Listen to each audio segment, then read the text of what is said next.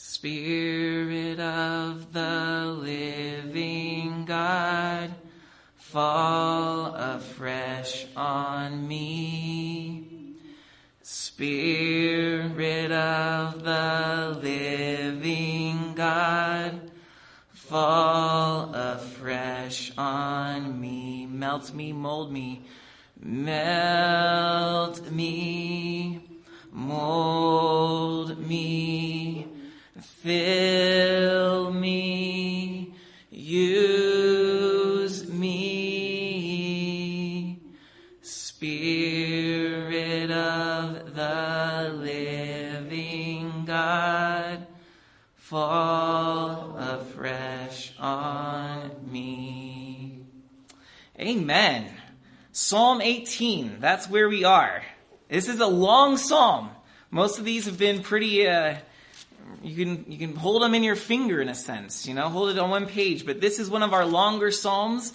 It's also one of our epic psalms. And this is a psalm that's quoted in other places in the Bible. It's always a good sign. So, why do I have a baseball glove with me?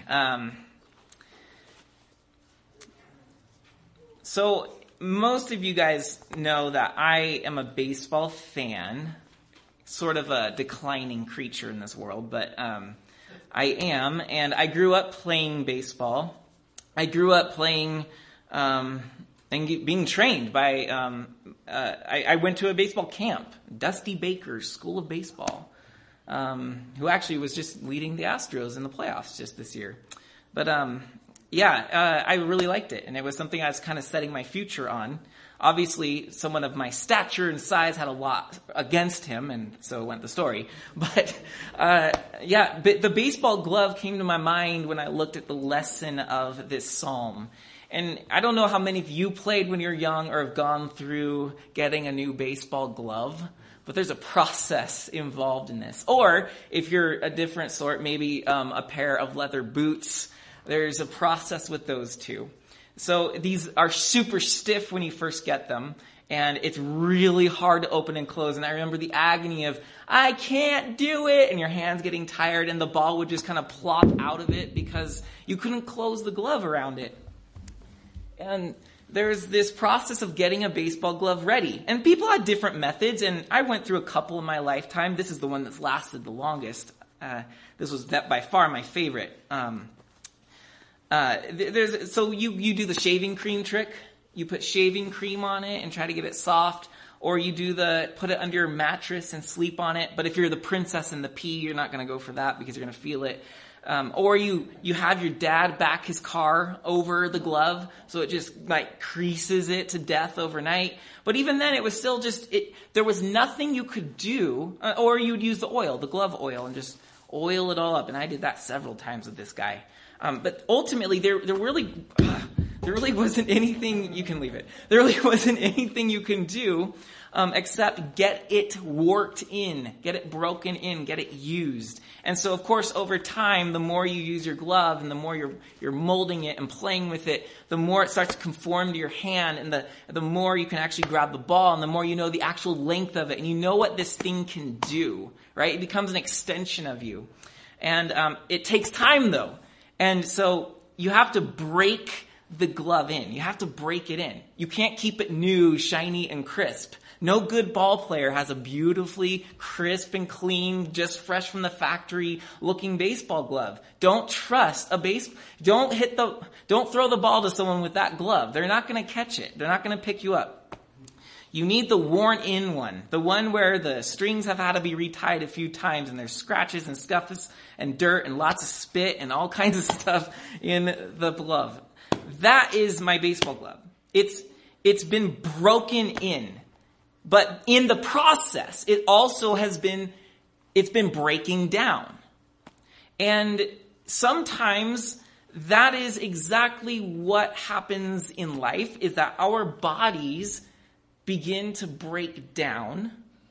But as our bodies break down, as Christians, we actually have hope, and we can look forward to that. Because as our bodies break down, our souls break in. As our bodies break down, our souls break in. Now, that's not universally true with everyone. It is a truth the Christian can aspire to and hold on to.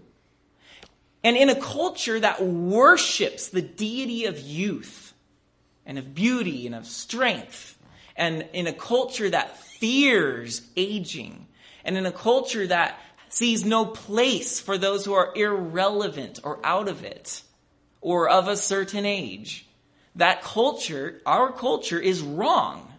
And the Christian hope, the Christian truth, God's vision for humans is that there's no age in which a person becomes irrelevant or useless. In fact, in the Christian tradition, speaking church history, and in the scriptures themselves, and in our view of what God has made us to be, we believe that as our bodies break down, our soul breaks in. Or in other words, sometimes we don't look at people and see age, or we shouldn't look at people and see age. If someone's been walking with Christ and going through all the trials and the paths that Christ takes them on, we shouldn't see age anymore. What we should see instead is a sage. See, the Christian way believes that we have absolutely nothing to fear about another year in our life. That as we get older, we actually wish we weren't getting younger.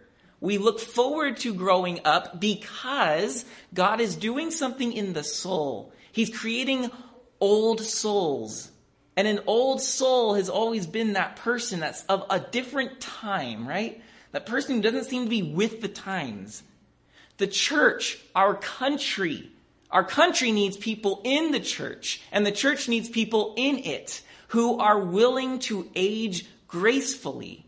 Not physically, that you can't necessarily help, but to age spiritually in a beautiful way, where as the body's breaking down, or as the things that we've been able to accomplish are breaking down, or as our understanding of the people and culture around us is breaking down, we find that our souls are like a well-used baseball glove and now can do the job they were crafted to do.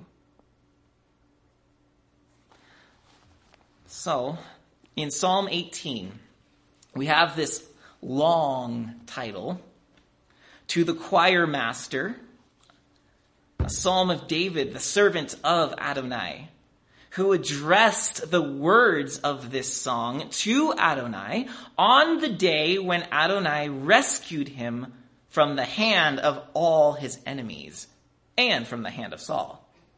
He said, and then it begins the psalm. Okay, this title, if you will, flip over to 2 Samuel chapter 22. Hold your place, of course, we'll be back, but 2 Samuel chapter 22. 2 Samuel's to your left, find Chronicles, Kings, Samuel in backward order. So go left, Chronicles, Kings, 2 Samuel 22. And you find in verse 1 the exact words we just read. And David spoke to Adonai the words of this song, or at least very close to those words. David spoke to Adonai the words of this song on the day when Adonai delivered him from the hand of all his enemies and from the hand of Saul. He said, and then it goes into our very psalm. The rest of 2 Samuel 22 is Psalm 18, with a few slight variations.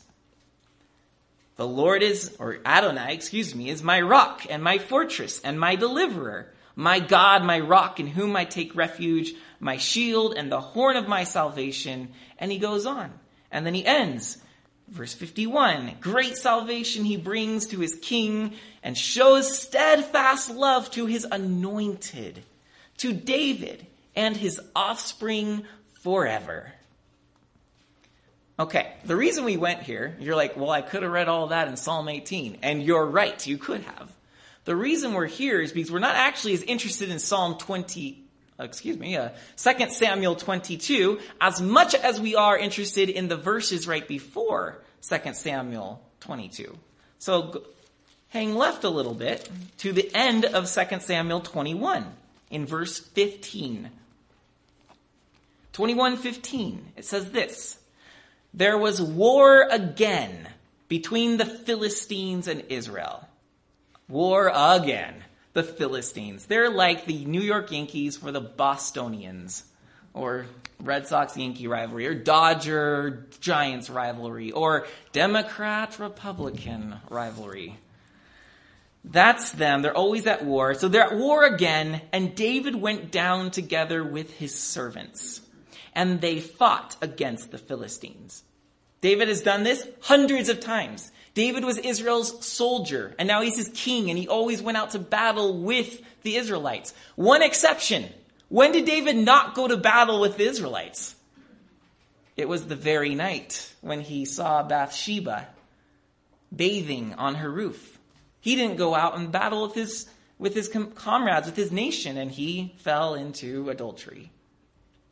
David, other than that time, has always gone out. And he definitely, after that, kept going out with them. And so here he is. He goes out with them to war with the Philistines again.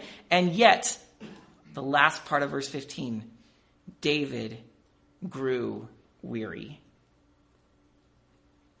Or exhausted. I looked up a bunch of translations. Exhausted, tired. New King James, he grew faint. You see what's going on here? David, we're at the end of 2 Samuel.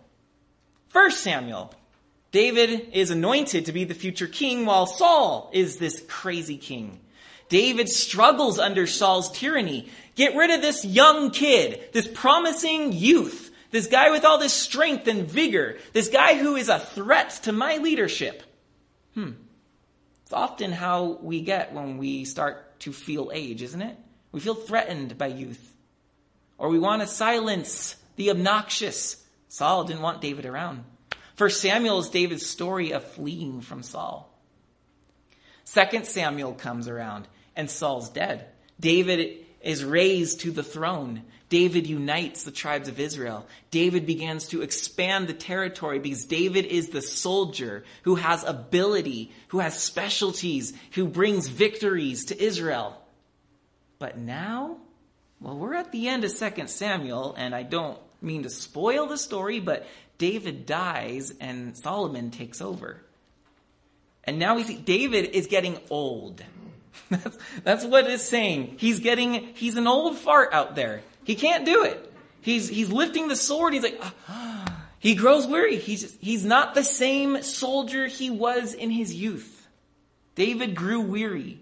And in verse 16, of course, this is going to be bad. You can't be tired on the battlefield. And Ishbi, Benob, one of the descendants of the giants. Remember the giants. David killed Goliath in his youth. Giants are nothing to David. I can take you. David did it with a slingshot. Now, this giant, whose spear weighed 300 shekels, I'm not sure how that translates, but the Message, which just basically put it as 80 pounds. So I don't know if that's how accurate that is, but that's a heavy spear. I did the math and came up to 200 pounds. I must have done something wrong. But there's somewhere let's just call it 100 pounds or plus. This is a big spear. This guy's macho. He's not weary. He's not faint. He's lifting it. He's probably pumping it like, oh yeah, David, you ready? And so he's ready to get David. And it says, so it's that heavy with bronze, who was armed with a new sword, thought to kill David. I see the king exhausted. He's got that posture that we all get after we take the stairs up to up somewhere around here, and hands on the knees and huffing. David's got that posture. And here he comes. But, verse 17, Abishai, the son of Zeruiah, came to his aid and attacked the Philistine and killed him. Boy, how does David feel right then? He used to be the guy who attacked the giants, who went after them when everyone else was afraid. And here David was saved by someone else when the giant came. So Abishai, the son of Zeruiah, came to his aid and attacked the Philistine and killed him. Then David's men swore to him. You can see him after the battle, all coming around him and all pointing the finger at him, saying, "You shall no longer go out with us to battle, lest you quench the lamp of Israel." Or in other words, David, if you come out to battle again, you are going to die. And then where will we be? This must, for David, this must have been the equivalent to when you have to take the keys from your parents and say you cannot drive anymore. How hard would this be? David, the giant killer, was almost killed by a giant, and now his men are intervening and saying, "David, you're too old. It's time to move on in life. It's time to find a different chapter in life." Brothers and sisters, we kick and scream against different chapters in life. We love our abilities. We love to know our specialties, and we are so used to living life going for victories that all of a sudden, when these things are no longer in our grasp, we can actually lose. It's called a midlife crisis. This feeling that age is coming, and we don't know what to do with it. No, it can't come for me. I'm not ready for it. Well, how does David handle it? And oh, by the way, please don't sit here and think that, oh yeah, this is for old farts, this message. It's not. It's not. And I'm just looking at young people and thinking what they might be thinking. It's not. This message is for young people too. Because we have to have a certain viewpoint of the aged among us, but also we want to be able to age well ourselves. Now, before we look at what David does, I just a disclaimer out there. Some people always look at me, and actually when I meet people all the time, I actually saw Shirley at the village. She was having lunch with somebody, and I walked by and said, "Oh, hey," and we started talking, and she's like, "This is our pastor," introducing me to this other lady that Shirley, you know Gus and Shirley, right? Shirley's eating with, and then Shirley, the lady I was introduced to said, "You're too young to be a pastor." And then Shirley says, "Oh, but he's a good one." I had to throw that in. That's what she said. And then she said, "How old do you think he is?" And she studies me. Now, I was wearing a mask at that moment, so perhaps she didn't see my graying beard, and perhaps you've noticed it's getting much whiter this year. But she studies me, and so she's looking at the upper part of my face, and she's like, 26. I thought, that's fantastic, because I'm actually about 10 years older than that. But I get it, right? Most people look at me and assume, young gun, this energetic foe and reminder of my stage of life. Not quite. I know I'm only 35. But hold on here. Try to remember when you were 35. I understand what aging begins to feel like. I get I may be nowhere near what some of us deal with. But I have a thorn in my side called high school youth. And my day job is teaching Bible to high schoolers. Please don't imagine I'm not exposed to the feeling of aging. I am reminded on a constant basis how out of it I am. How left behind But like 3 years ago, in my perspective, 3 years ago, I was all cool with my students, and like Pastor Brandon's like the only teacher that gets us, and something changed. I don't feel that way anymore at all. And we have these class discussions, and they're talking all the time. I say a phrase. I feel like this happens too often. Of course, part of aging is you get self-conscious about this, I guess. I say something and there's some giggles. Does that mean something different now? And then, oh no, it's just a meme. Oh, memes, right. They all follow memes. I've seen a meme. I know what it is, at least. But all of a sudden I'm feeling left behind. Whew, I gotta get with the meme world. No, I don't. Brace yourself, Brandon. Brace yourself. So we all in different phases know what it's like to feel like our abilities aren't what they used to be, or our specialties aren't as admired as they once were, and our victories are coming less frequently. That's David. I'm getting a taste of that. And David writes Psalm 22, apparently after this episode. I'm sorry, Psalm 18. Because you turn the page and you see 2 Samuel 22, and then it says, and David spoke. Now, the rest of chapter 21 was telling us that the rest of the giants were killed, and David was not one of the warriors that killed them. What's happened here? David, don't let the lamp of Israel be snuffed because you can't admit there's a new phase of life for you. So David had to pass the torch on. He had to pass it on to his other soldiers whom he had been bringing up. There was a time for David to say, okay, I've shown you what to do, now do it. And his other soldiers take care of the giants. So then 2 Samuel 22 says, and, means it comes after the previous story, right? And David spoke to Adonai the words of this song. Okay, so now you have the background to Psalm 18. This is David coming to that moment when suddenly you realize age has taken my abilities, my specialties, and my victories. What do I do now? What do I do now? Well, you can, like King Saul, push all the younger, more promising talent away.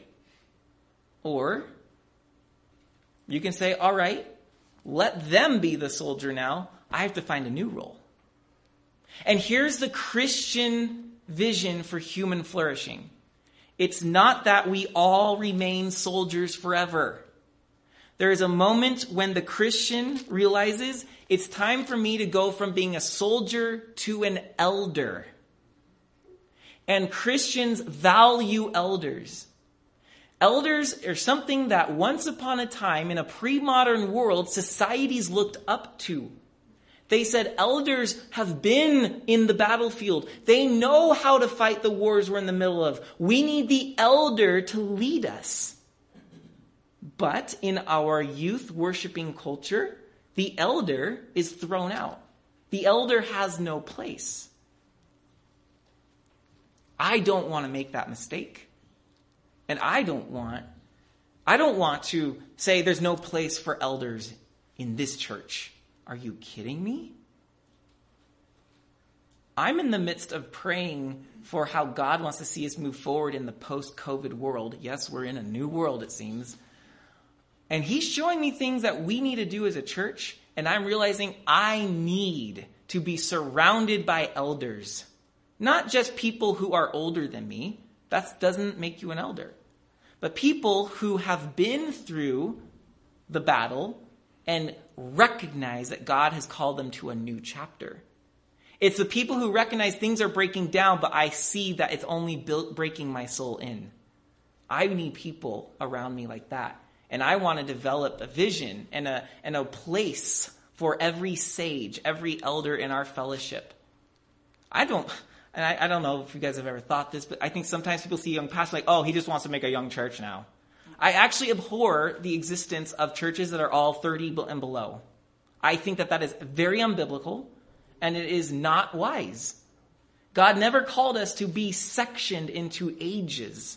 He called us to be a family, and families need the grandparents and the parents. It needs more than teenagers and young adults. I cherish the broad diversity of age. And yes, we need more youth, but we also need more roles for elders. We need both. And I plan in 2021 that we will go forward with something like this. Anyways, I wasn't going to give you guys a vision pitch tonight because I'm still praying through that. Where was I? Right, we need elders. And David in this psalm is transitioning from soldier to elder. Verse 1. Let's go through the psalm. I love you, Adonai, my strength. Adonai is my rock. Well, pause. You might have noticed already, verse 1 wasn't in 2 Samuel 22. It's from verse 2 on that it's the exact same psalm. Verse 1 is different. It's added on apparently later. We might come back to that. Verse 2. Adonai is my rock, my fortress, my deliverer. You can hear David, right? I used to be that rock. In fact, I had 2 of them right here. But now it's Adonai. He's my rock. He's my fortress. He's my deliverer. You see the growth and the maturity David gains through these experiences.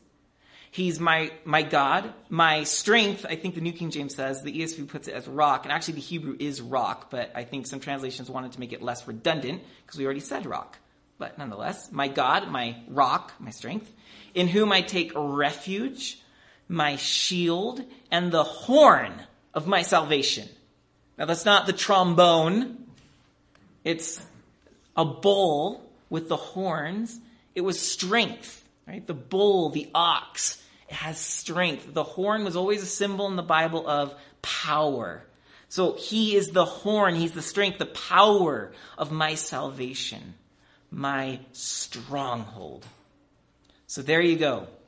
If we don't count rock twice, he just gave 7 adjectives to God as his strength. My rock, my fortress, my deliverer, my refuge, my shield, the horn of my salvation, and my stronghold. So, with those 7 adjectives, what does he do? Verse 3. I call upon Adonai, who is worthy to be praised. Why is he worthy? He's my rock, my fortress, my deliverer, my refuge, my shield, my horn, my stronghold. And I am saved from my enemies. He prayed. Now, here's what I wish to know. I wish to know how much of this psalm is David looking back as an older man, recognizing a transition is happening in his life. His body is breaking down, but his soul is just breaking in, and he's reviewing the past events. So is this psalm just a review of his life to pass down? Or is this psalm somewhat deeply and directly connected to what he experienced when that giant came to him with his 100-pound shaft of a spear? Was David in that moment calling upon the Lord? I recognize I'm weak. I can't do it. This is my end. I call upon Adonai, who's worthy to be praised. And I was saved. Abishai came right in the nick of time and saved me. I don't know. Maybe it's a mixture of both. And I would propose so, that this event of David's near death so rattled him, he recognized the need to put this down on paper, and it's also not just an account of that battle in which he was spared, but it's an account of all the times that God had been his rock, his refuge, his strength, his stronghold, his horn, all the times through his life that David came near death, but was spared. This is an old King David, the old soldier, hanging up the sword and passing something down to his offspring, to the nation. And now we get the account of how God has always been his rescuer. Verse 4. This gets very poetic. The cords of death encompassed me. So he's wrapped around being choked by death as if it came in and it wrapped him up with these chains. The cords of death encompassed me. The torrents of destruction assailed me. The torrents, like the flood and the way it destroyed the world. Death came like a torrent, like a flood, and it sought to destroy David. Now notice the torrents, the fluidity, the instability, the changing of the water image there. And how it's in direct contrast with the God who's my rock, my stronghold, this big bastion of granite that I go hide myself in, right? God is the stable one in a fluid, uncertain, changing world. The torrents of destruction assailed me. Verse 5, the cords of Sheol. Remember, Sheol's the place of the dead. And the Jews in the Old Testament of David's time didn't have the clearest vision of the afterlife. So it was just this shadowy, terrible place where you just have no life anymore. He did believe that he would someday be with God, but thought that once you die, you're just in this terrible, shadowy place. That's Sheol. The cords of Sheol entangled me. The snares of death confronted me. In my distress, verse 6, I called upon Adonai. To my God I cried for help. And from his temple he heard my voice, and my cry to him reached his ears. Then, this is what happens when God hears us. Then the earth reeled and rocked. The foundations of the mountains trembled and quaked. The foundations of the mountains trembled and quaked. This is they're thinking of the very bedrock of the planet itself. Creation, what God has made, the core of it is being shooken. This is big stuff when the Creator's coming to intervene for his king.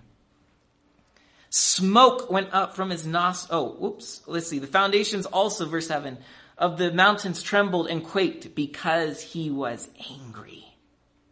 Smoke went up from his nostrils, and devouring fire from his mouth. Glowing coals flamed forth from him. Whew, you don't want to be David's enemy right now. He, God, bowed the heavens and came down. Thick darkness was under his feet. He rode on cherubim and flew. He came swiftly on the wings of the wind. He made darkness his covering, his canopy around him, thick clouds, dark with water. And out of the brightness before him, hailstones and coals of fire broke through the clouds. And so we have this image of the heavens being ripped open and revealing Adonai on his chariot of cloud, of storm cloud. Not just puffy little, we see the cherubim with their little clouds. Ooh, so beautiful. This is dreadful doom and destruction clouds. And he's writing it. And the cherubim, not the naked cute ones you see on birthday cards, or I don't know where you see them, but not those cherub. These are the gods. Remember, we looked at this in Psalm 15. The cherub were God's bodyguards. They were the ones who barred the way from the tree of life after Adam and Eve had sinned and left the garden. What did God do? He sent cherubim to guard the way to the tree of life. When Israel had God's presence in the tabernacle in their midst, what did God do? He put up a veil so that no one could just barge into his presence, because now it's sinful man. We don't just walk into the Garden of Eden anymore. The veil was there, blocking God's throne from just anybody barging in. And what was sewn on the veil? The cherubs, the cherubim. They were there, God's bodyguards. On the Ark of the Covenant itself, where God's throne was set on earth, the cherubim spread their wings over it. Again, the bodyguards.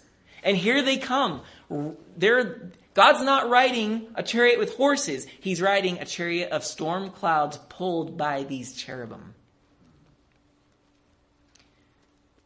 And it says hailstones and coals of fire broke through the clouds. So he's coming forth with this volley of attack. It's not just bows and arrows. It's thunderbolts. It's hailstone. It's fire. It's God summoning all of the heavens into his power here. Verse 13. Adonai, here's where I got the thunderbolt, by the way. Adonai also thundered in the heavens, and the Most High uttered his voice, hailstones and coals of fire. He sent out his arrows and scattered them. He flashed forth lightnings and routed them. They're all in panic. They're fleeing from before Adonai's presence. Verse 15. Then the channels of the sea were seen, and the foundations of the world were laid bare at your rebuke, Adonai, at the blast of the breath of your nostrils. The last time the channels of the sea were laid bare was the Exodus. It said that the wind blew over. A wind from the east came and blew over the Red Sea all night. The word there, by the way, is the same word. It's ruach. It's the same word when it says the Spirit hovered over the waters in creation. It's the same word in Genesis 9 when God sent a wind to blow over the floodwaters and they began to recede. And so the Ruach again comes and blows over the Red Sea. And it parts. And there, the channels of the sea, the bare floor, it says it was dry ground, is exposed. And do you remember how they sang of that moment in Exodus? It happens in Exodus 14. They sing of it in Exodus 15. They referred to it as the blast of God's nostril. What an image. I don't need to demonstrate for you how to blast something out of your nostril. And I don't want to. But you can imagine, this is what Adonai does. When he brings his wind, he can part the very ocean in two. And so the same language is used here. David is being delivered as Moses and Israel was delivered from the Egyptian armies. Albeit he probably wasn't necessarily literally at the Red Sea or at the ocean. He's pulling on all the highlights of Israel, right? And saying, look, God delivered me like he delivered them. Verse 16, he sent from on high. He took me. He drew me out of many waters. Oh, and we should, by the way, think of waters as he had already said, the torrents of destruction in verse 4 had assailed me. So the waters here is the poetry for danger, for destruction. And so there you go. He took me. He drew me out of many waters or dangers. He rescued me from my strong enemy and from those who hated me, for they were too mighty for me. That must be a hard phrase to pen. I don't have the same abilities. I don't have the same specialties. In fact, I didn't even have this victory. Who's he giving it all to? God. Or as the Hebrews call him, Adonai.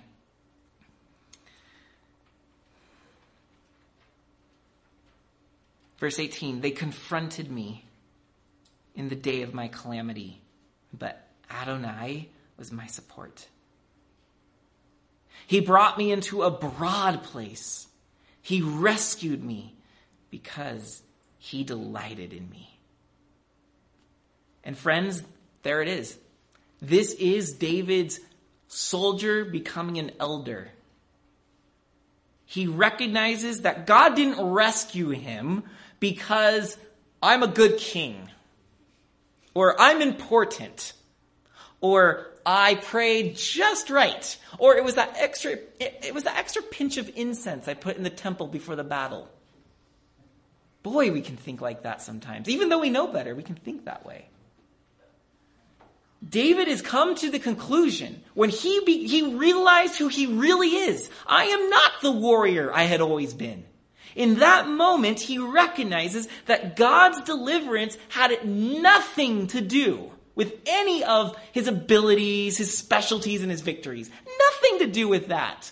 But everything to do with the fact that he delighted in me.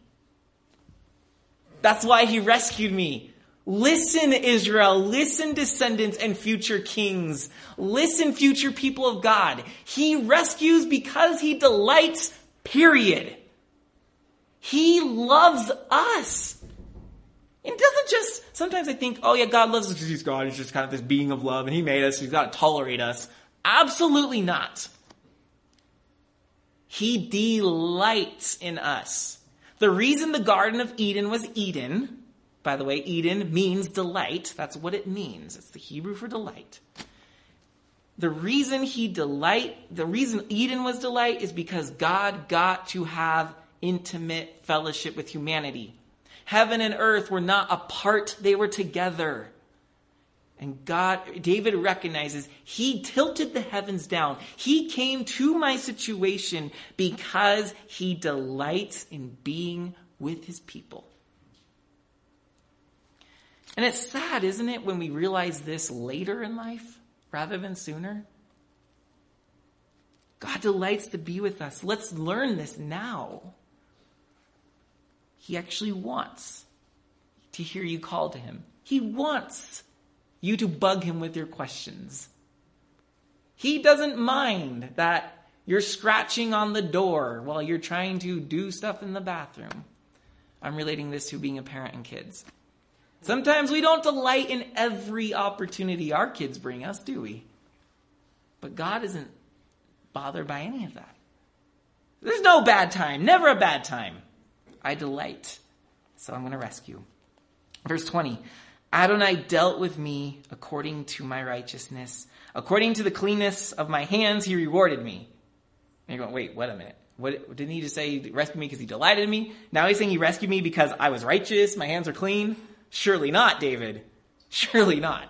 Bathsheba, her husband, Uriah, David. No, surely not. But here's what David understands.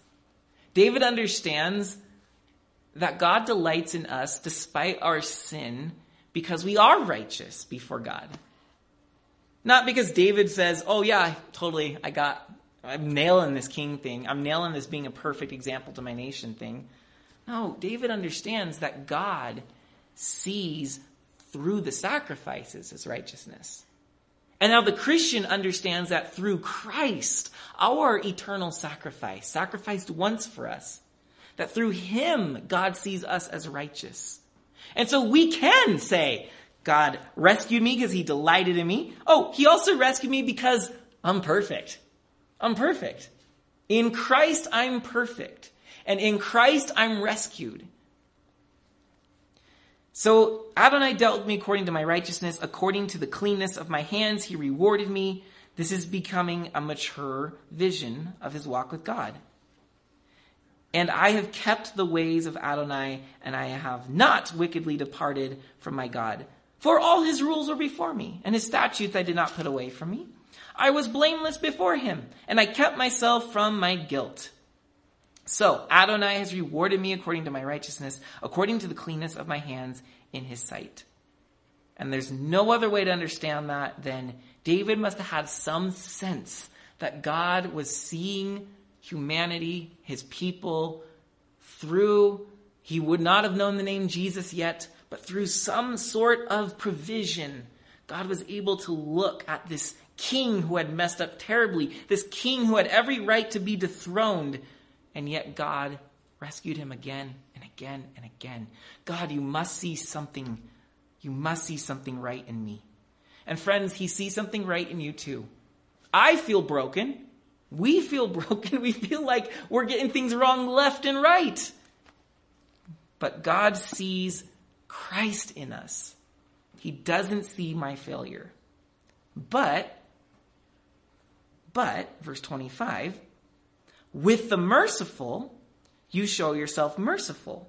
With the blameless man, you show yourself blameless. With the purified, you show yourself pure. With the crooked, you make yourself seem torturous. Interesting. I'm merciful, so God shows himself merciful. I'm pure, he shows himself pure. I'm crooked, so he shows himself torturous to me. It's almost like people see God through the lens of who they are. They see God through the lens of who they are. How many times you see people rant and rage against God and you sense there's some anger there, right? There's some anger there. Dr. Guy and I had this little email discussion in which he pointed out what I've seen too, is that atheists often are angry at God. And often we can see God through the lens of how we feel about life. And sometimes they're not just angry at God because of God. They're angry at God because of something else that happened. They're blaming it on him. And so now you see this terrible monster that nobody should believe in. Nobody should believe in God anymore. That's my stance. Or maybe more down to earth with us here.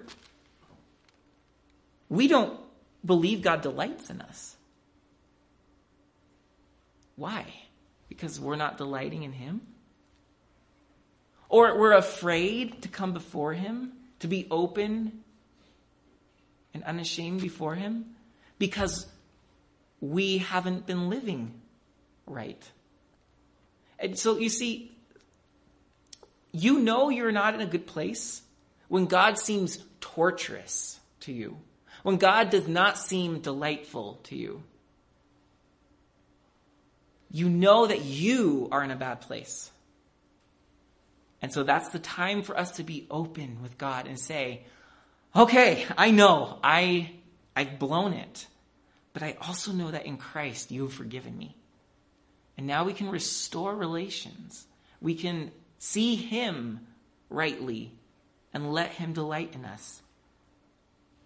And so yes, we are all right in Christ.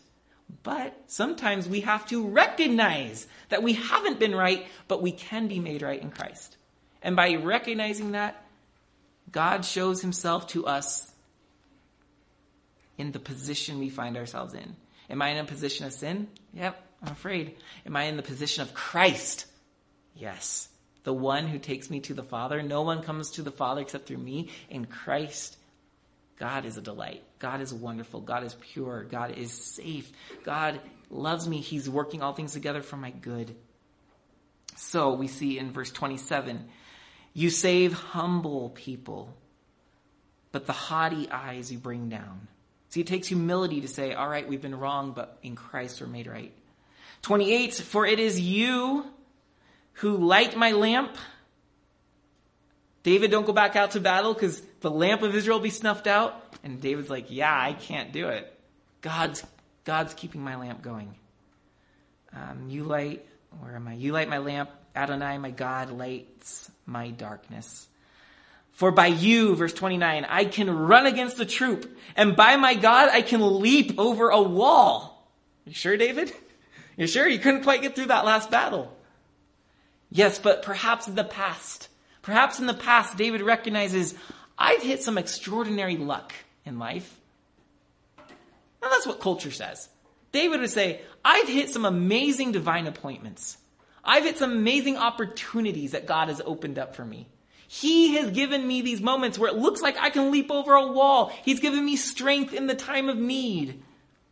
And maybe now even, God's giving him strength in a different way as he's moving to the second half of his life. For it is, verse 30, this God, his way is perfect. The word of Adonai proves true. He is a shield for all those who take refuge in him. For who is God but Adonai? And who is a rock except our God? The God who equipped me with strength and made my way blameless. He made my feet like the feet of a deer and set me secure on the heights. He trains my hands for war so that my arms can bend a bow of bronze. David's looking back and recognizing God has been the reason I was ever victorious as a warrior. He taught me all these things. You have given, verse 35, me a shield, the shield of your salvation, and your right hand supported me. Your gentleness made me great. You have a wide place for my steps. You gave a wide place for my steps under me, and my feet did not slip. I pursued my enemies and overtook them, and did not turn back till they were consumed. I thrust them through so that they were not able to rise. They fell under my feet. For you. There's a time in our lives when we boast about what we've done. And then there's a time when we recognize, I've met my limits. It was God all along. It was God all along. For you equipped me with strength for the battle. You made those who rise against me sink under me. Verse 40. You made my enemies turn their backs to me, and those who hated me I destroyed. They cried for help, but there was none to save. They cried to Adonai, but he did not answer them. You can imagine that verse saying, as they saw him coming down in his terror, they cried out, oh, sorry. He's like, verse 42. I beat them fine as dust before the wind. I cast them out like the mire of the streets. Possibly it refers to, before you had flushable toilets, you would put your waste out in the street. That's where it went. And so, that was what my enemies became like, the waste in the streets. 43, you delivered me from strife with the people. You made me the head of the nations. People whom I had not known served me. So now other nations are coming to David the king. What's happening here? It's almost like you see a different king that David's speaking about. It's almost like he's getting these eyes for the future as he's come to his second phase of life. He's seeing the king, Christ, and the nations who are coming to Christ and serving him. 44, as soon as they heard of me, they obeyed me. Foreigners came cringing to me. Foreigners lost heart and came trembling out of their fortresses. Here's his conclusion. Mark it down. For 2 Samuel 22 is where this psalm is. 2 Samuel 23 is David's last words. So what does this mean?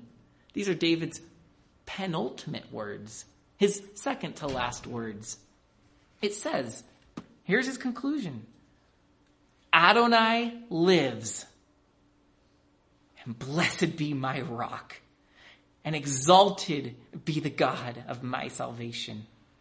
The God who gave me vengeance and subdued peoples under me, who delivered me from my enemies. Yes, you exalted me above those who rose against me. You rescued me from the man of violence. For this, 49, for this I will praise you, Adonai, among the nations, and sing to your name. Great salvation he brings to his king. He shows steadfast love to his anointed. That is, to David and his offspring, or his seed, forever. Whoa. This got cool at the end. I mean, not that it wasn't cool. As David's reveling in his soldier days and portraying God as this amazing warrior who comes on his behalf, he then begins reflecting very differently.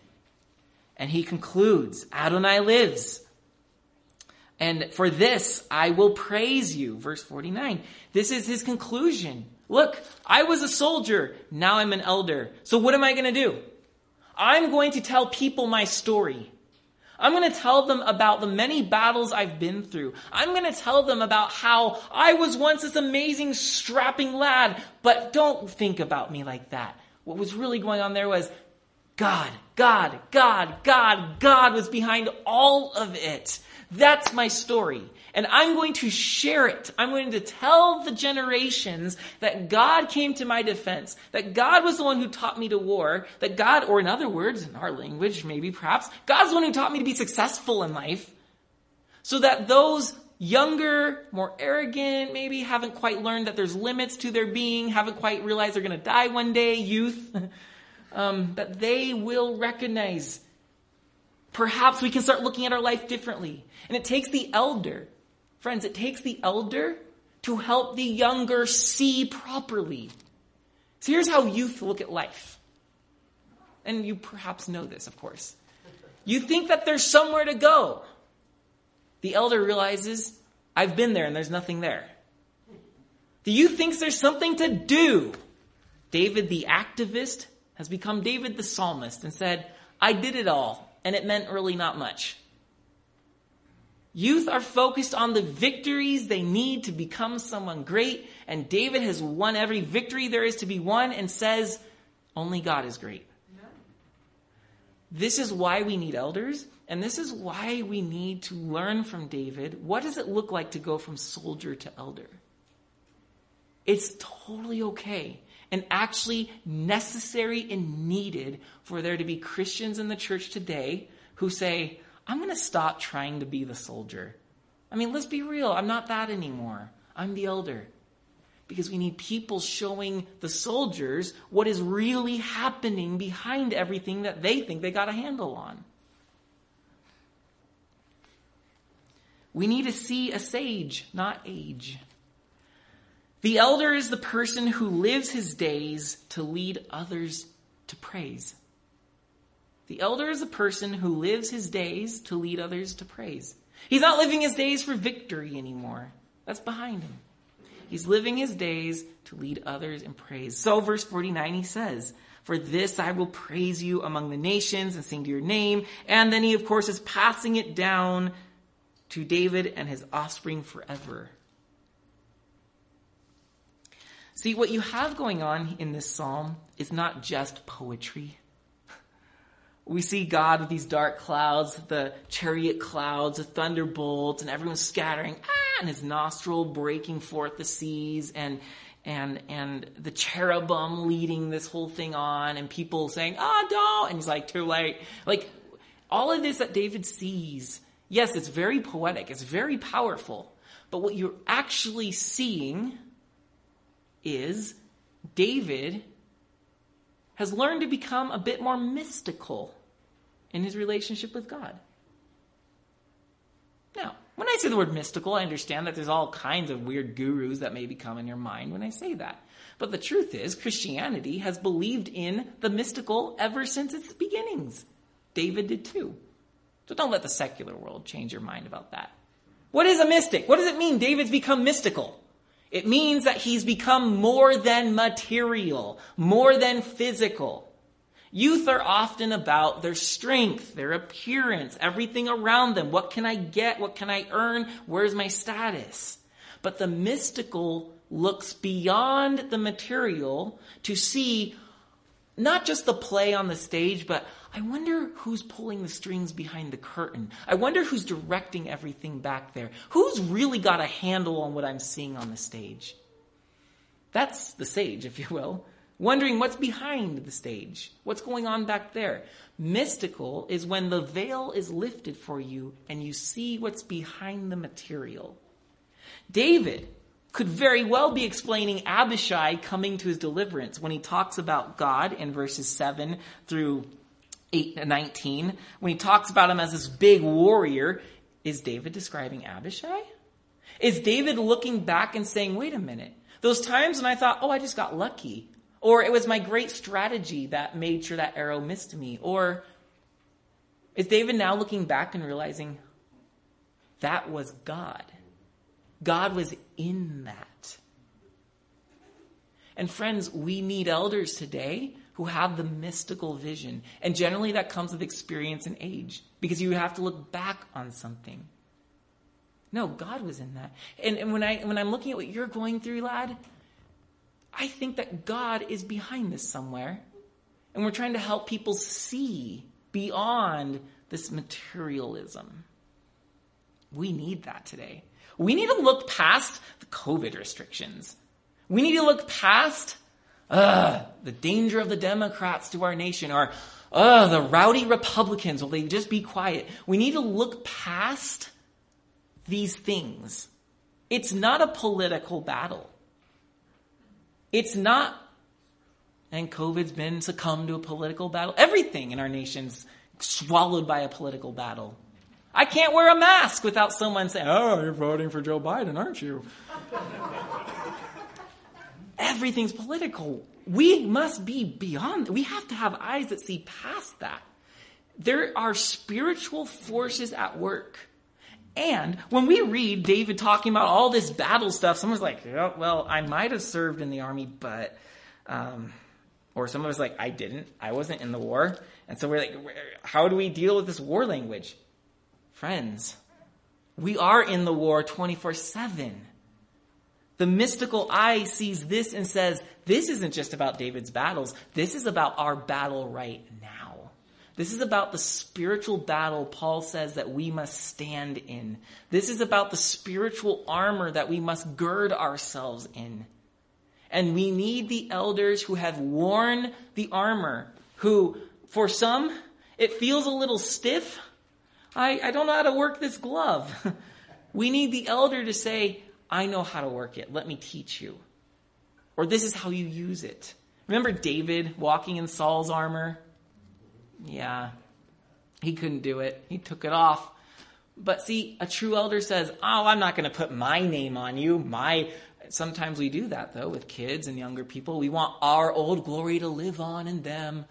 Don't give them your armor. Teach them how to use their armor based on what you've learned through your armor. This is what elders do, and this is why we need you. And people who are still under 30, we need you to start looking too at how do I age to become a sage? How do I begin to see God in my victories? Because you know what? Becoming an elder is not, it's not like, 65, I'm an elder. Don't let the government tell you when and when you're not. An elder can be a 32-year-old. Could. Now, granted, a 32-year-old still has more to learn, right? Let's not kid ourselves.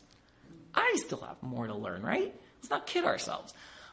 But that 32-year-old may be more of an elder than the 82-year-old who continues to look on the past not to inspire hope in the present, but to compare the present and how much worse it is to those old tent days when God moved in the Jesus movement. Oh, today, none of the churches get it.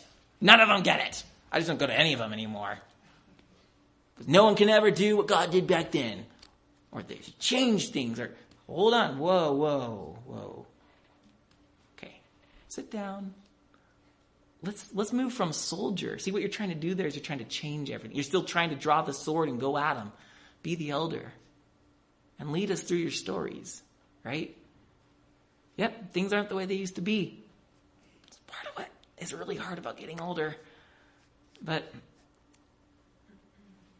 we can be part of the solution, and David sees himself as the one who's going to pass all of this down. So, okay, it's getting late. I think I've been going a while, but so let's get to the end of this here. One of the ways we need to do this is verse 50, great salvation he brings to his king and shows steadfast love to his anointed. That's the word Messiah in the Hebrew. Christ in the Greek. David says, you deliver your anointed. This is ultimately a Jesus psalm who on the cross was at the mercy of the powers of death and then was rescued. Not, of course, until God let his body break down. And so that now Christ is our high priest. Christ is our ultimate elder. Christ is the one we can learn from. And friends, as we decide to ask Christ to teach us how to move from soldier to elder, we will see verse 1 get added to everyone's life. Remember I said verse 1 is not in the 2 Samuel 22 chapter? I love you, Adonai, my strength. What happened there? Let me throw this out there. Take it or leave it. Maybe when they were compiling the Psalms, one of the scribes who's putting it all, stapling the whole thing together, maybe he read this one and said, because David taught me how to see God in my life, I want to write a little tribute. I love you, Adonai, my strength. We know David didn't put that in there because it wasn't in 2 Samuel 22. Maybe someone else did. Because here's ultimately the elder's role. Help people love God. Not believe God. Demons believe God. A demon can teach you to do that. Love God. Not serve God. Any activist can do that. How to love God. Not preach or share God or study God. Love God. Because though those other things are important, serving him and I don't remember what I said anymore, studying him, believing in him, although those things are important, none of them matter if you don't love God. And the elder teaches a church, this is why we should love him. And they share their life. That is love. And so here we see added, I love Adonai, my strength. This is the goal, friends. Share your love. Not what you know, not what you've done, your love. And clearly that came through David because it was added to the psalm. So, are we going to be stuck in the material world? Are we going to have eyes of the mystical elder? Are we going to allow God to shape the church with leaders who've moved from soldier to elder? Or are we going to keep thinking it's all about victories? Or are we going to learn that victories are not all there is to life? Victory is recognizing who has done the victories on our behalf. And so, Lord, as we take now your provision to us,